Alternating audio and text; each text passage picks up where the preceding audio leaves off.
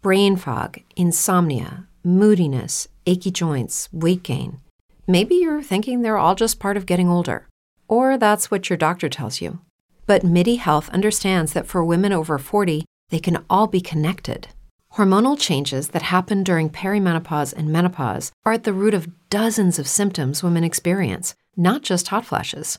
MIDI specializes in compassionate care for women in menopause. Their solutions are safe, effective, and FDA approved. Plus, they're covered by insurance. A convenient telehealth visit with a MIDI clinician can be your first step to getting personalized care. They'll tailor a treatment plan for your symptoms and health history so you can get back to feeling great.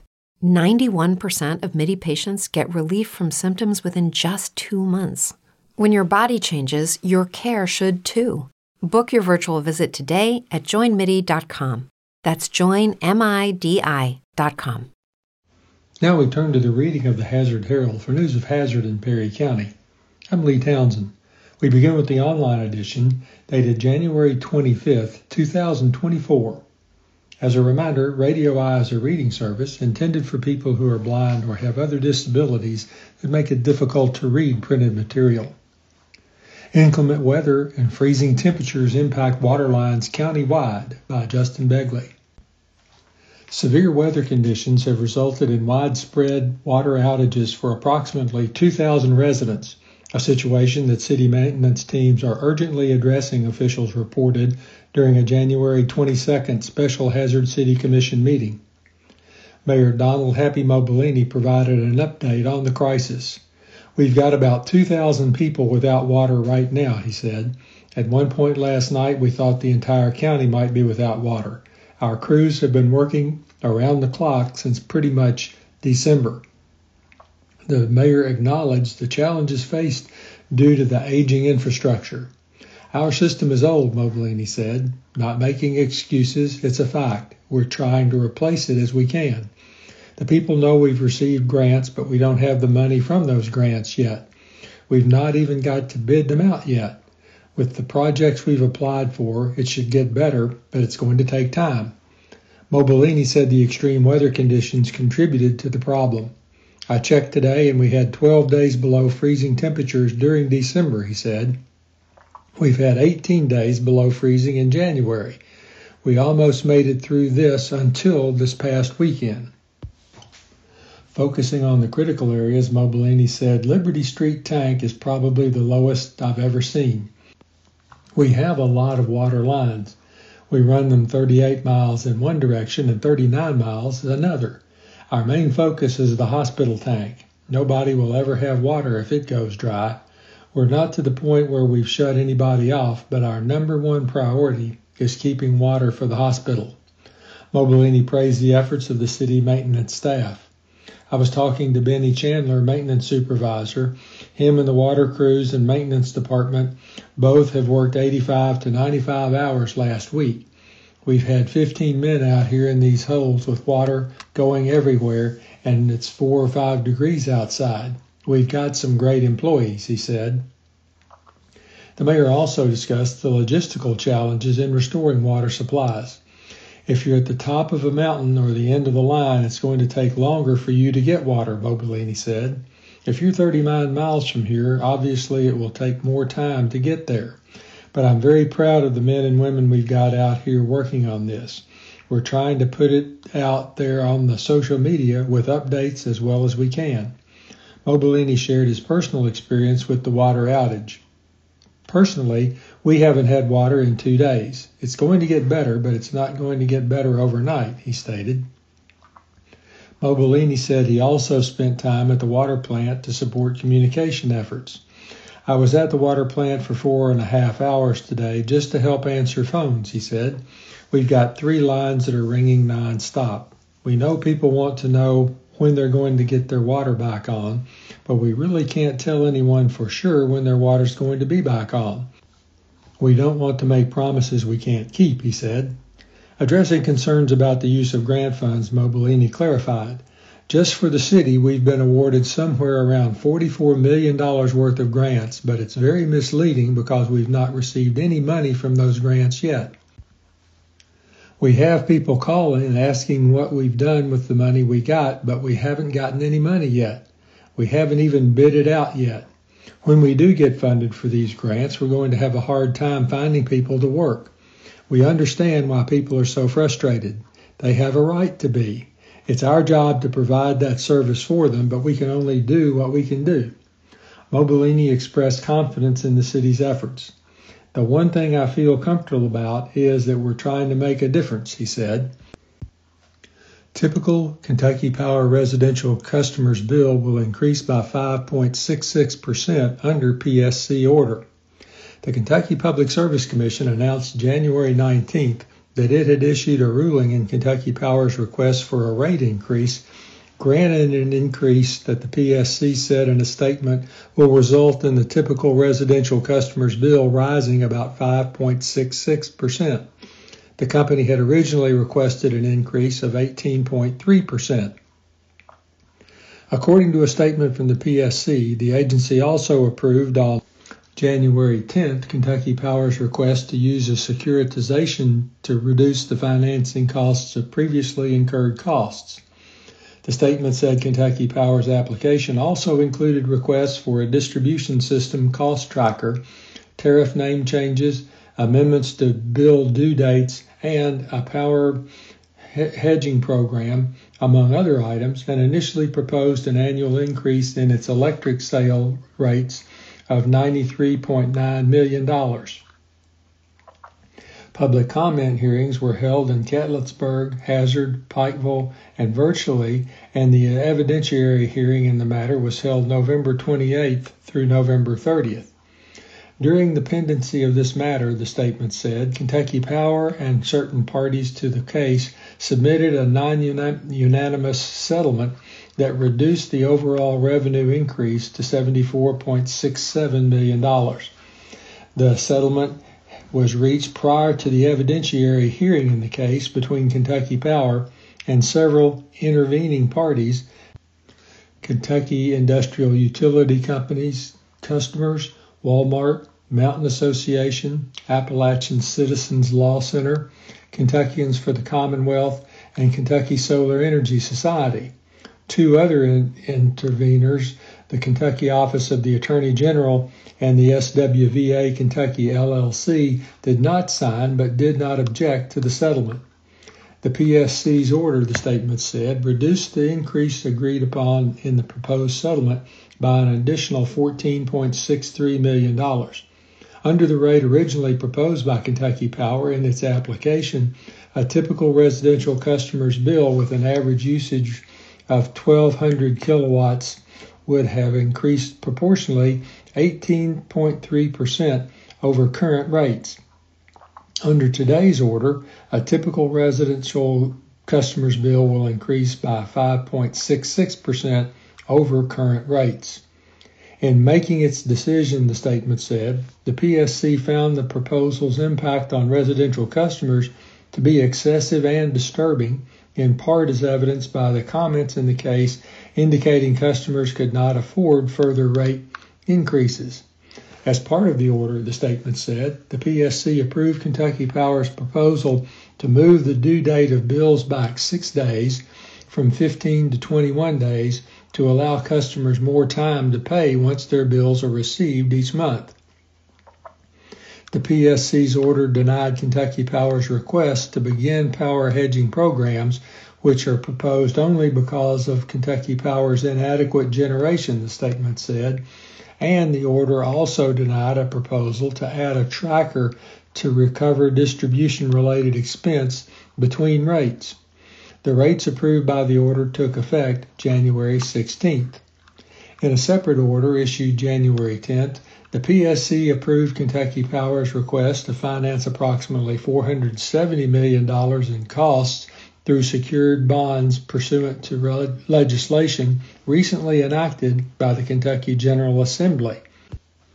Based on initial estimates, the statement said, which are subject to change given prevailing market conditions, securitization will result in at least $74.4 million in savings over a 20-year period for customers as compared to letting the utility recover those costs through ordinary rate making and rates. Securitization includes a months-long process where the utility sells bonds to pay off utility expenses, with the bonds backed by and paid for by the Kentucky Power customers. By reducing the interest rates on these costs and by spreading the costs over a longer period, the overall impact on customers is lower than if the utility recovered the costs through rates, the statement said. This process removes any Kentucky Power shareholder return on the $470 million in expenses. When the bonds are successfully completed, customers will see a transparent specified bill line item reflecting the cost to pay off the bonds, the statement said. Lastly, on page 1, UPike President, 4-year university study welcomed, but some assumptions wrong, by Russ Cassidy. According to University of Pikeville President Burton Webb, the recently released study on whether there should be a 4-year state-run university in eastern Kentucky is the beginning of a welcome conversation, but it's not the conclusion. On November 17th, the Kentucky Council on Post-Secondary Education voted to release the findings of the study, which was performed as a result of a Senate resolution sponsored by Senate President Robert Stivers, Republican of Manchester. The study recommended several possible answers to the question, most of which centered on expansion of programs at Hazard Community and Technical College, and even possibly making the school a standalone college or university. Webb said that because this kind of study has not been performed since the gubernatorial administration of Paul Patton, the examination was overdue. It was time for a systematic assessment, Webb said. Their desire to focus on eastern Kentucky because of the transportation issues, that makes perfect sense. Ultimately, he said, the study will help chart the trajectory of the next 20 years of public education in the Commonwealth. Webb said he questions a key part of the report, which used a 45-minute commute as the measurement of need. What I disagree with is the 45-minute radius, he said. A 45-minute radius makes sense for a community college because everyone's driving. If you're going to build a 4-year institution, you're going to assume a residential population.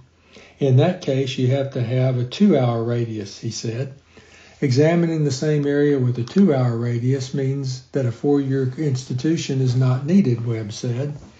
In a 2-hour radius of eastern Kentucky, he said, are Eastern Kentucky University, Berea College, UPike, and Alice Lloyd.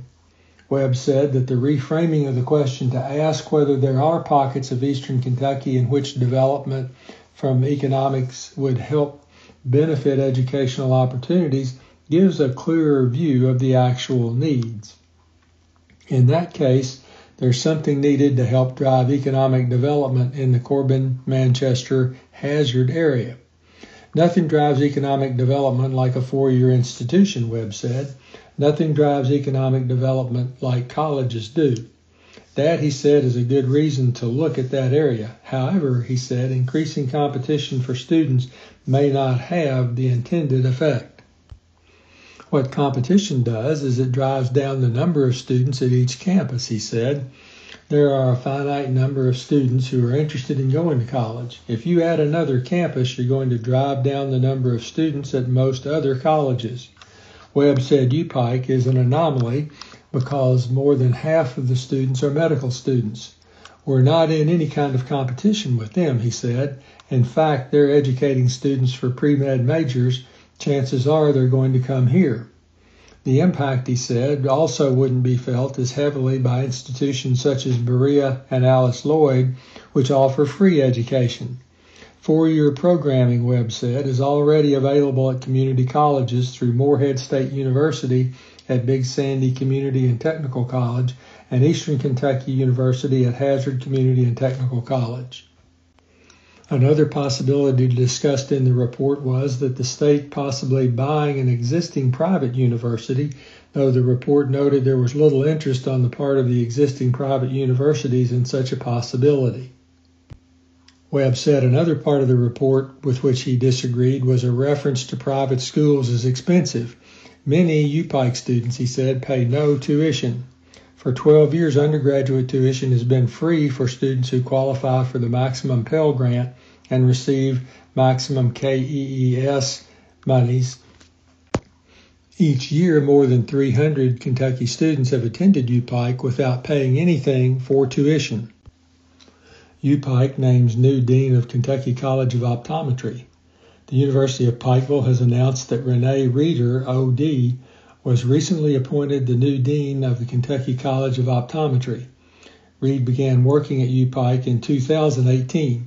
On completing her residency, the statement said, she joined the faculty of Illinois College of Optometry faculty.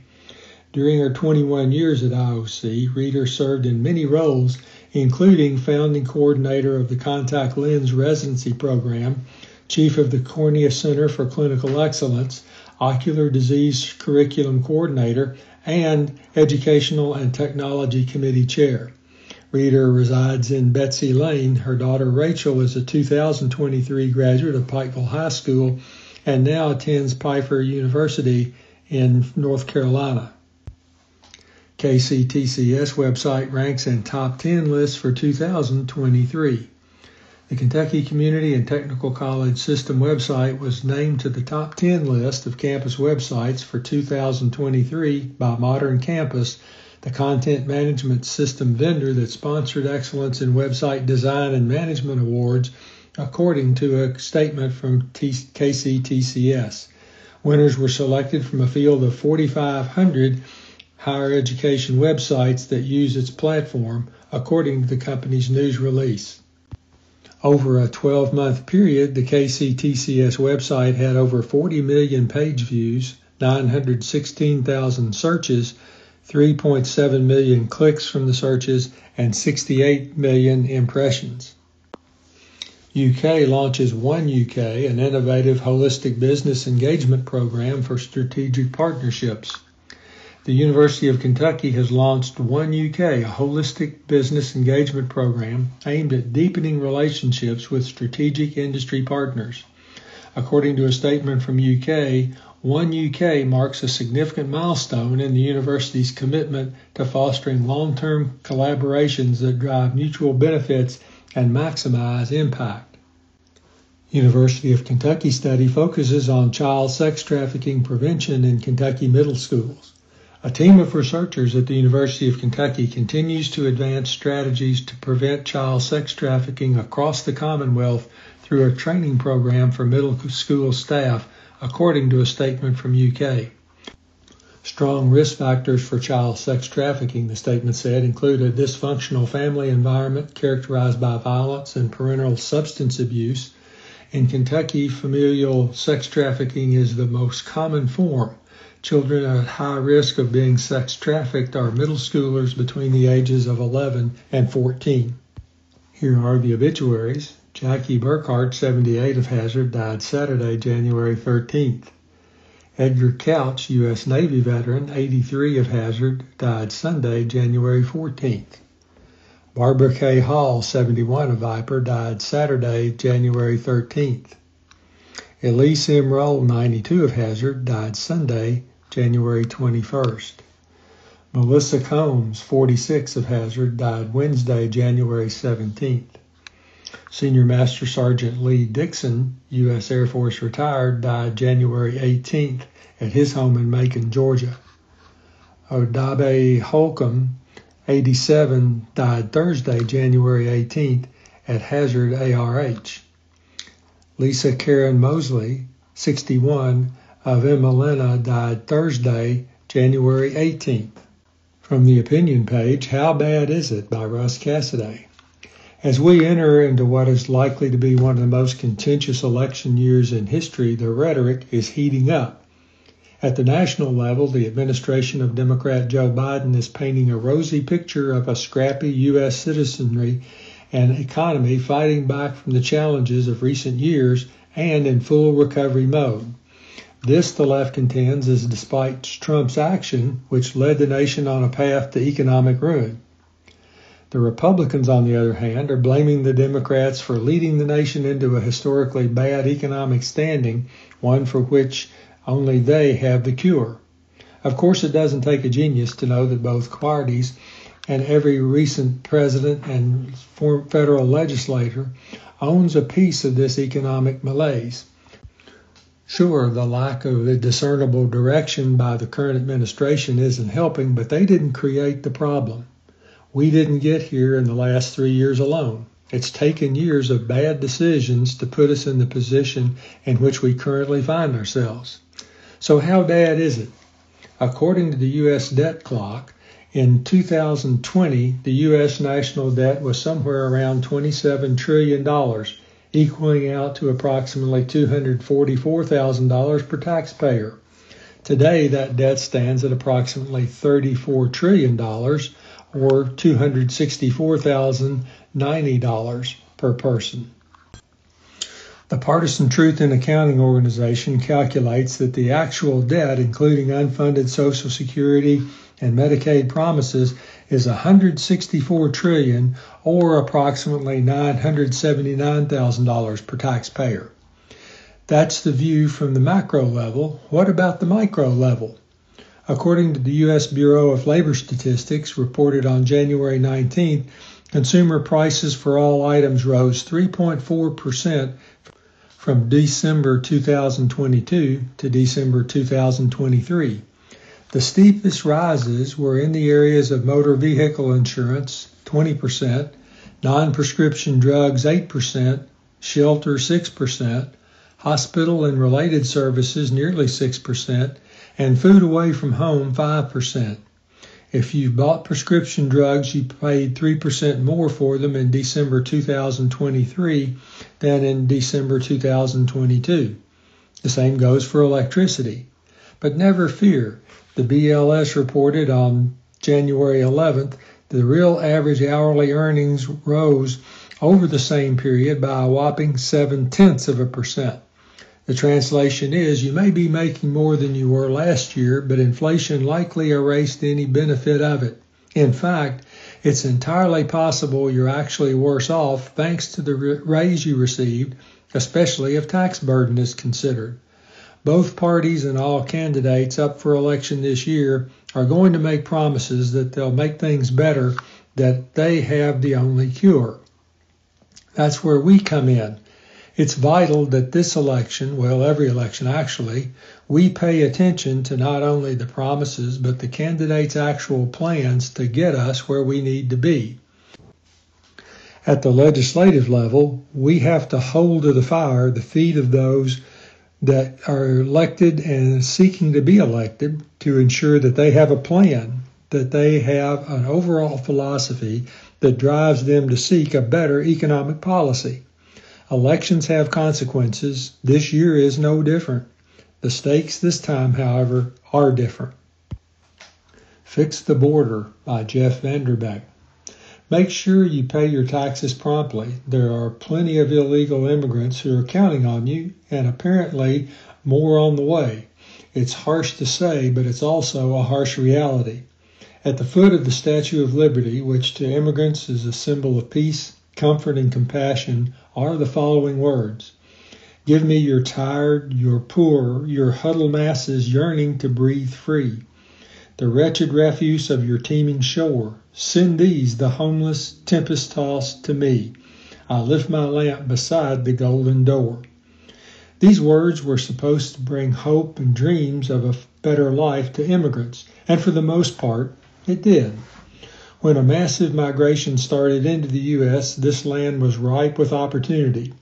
We welcomed all those who chose to live a better life, to enter our country and understand the American way, to better themselves, for themselves and their family.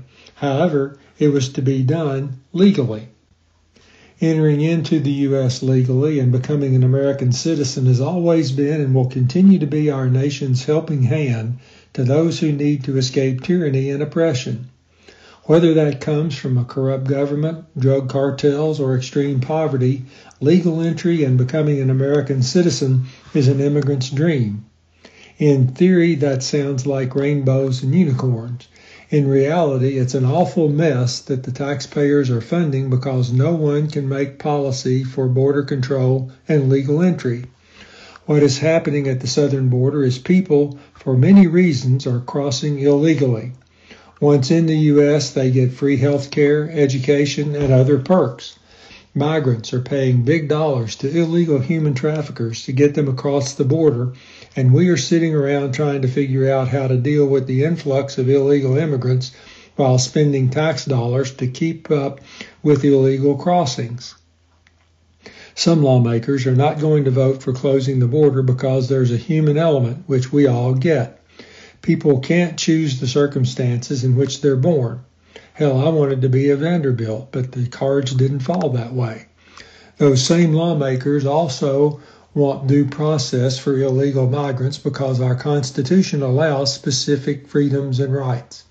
The irony is that illegal immigrants are not U.S. citizens and have no constitutional rights as American citizens, and therefore should be denied access, due process, and the rights which our Constitution allows.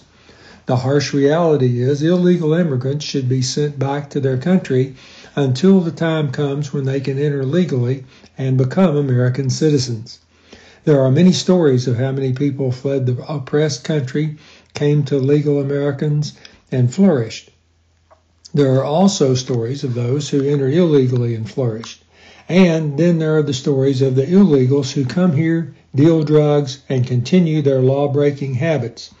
And they expect taxpayers to support their illegal efforts. The Democrats want to tell the stories of those people who migrated illegally and flourished in this country in an effort to keep the border open. The Democrats think there are good people on the other side. In the words of President Trump, there are good people on both sides, but that's not really the case. If I were running against Trump, I would bring up that famous saying when he described the illegal activity in Charlottesville during a white nationalist rally. He claimed there were very fine people on both sides. Very fine people don't break the law, and good people don't use their constitutional right to assemble with the pretense of starting a riot. There are not good people protesting on either side in Charlottesville that fateful day, and while there may be good people looking to escape oppression, doing it illegally is breaking the law. When people break the law, are they still considered good? Somehow, solid border policy needs to be devised. It needs to be simple and concise. A border bill should be just that, a bill that deals with immigration and immigration only.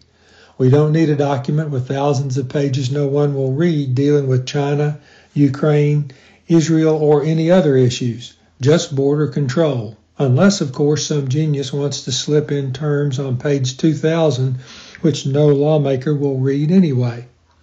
We see images and read the desperate plight of people fleeing their country for a better life. While we want to offer a better life to legal immigrants, we can't do that without a solid border control policy.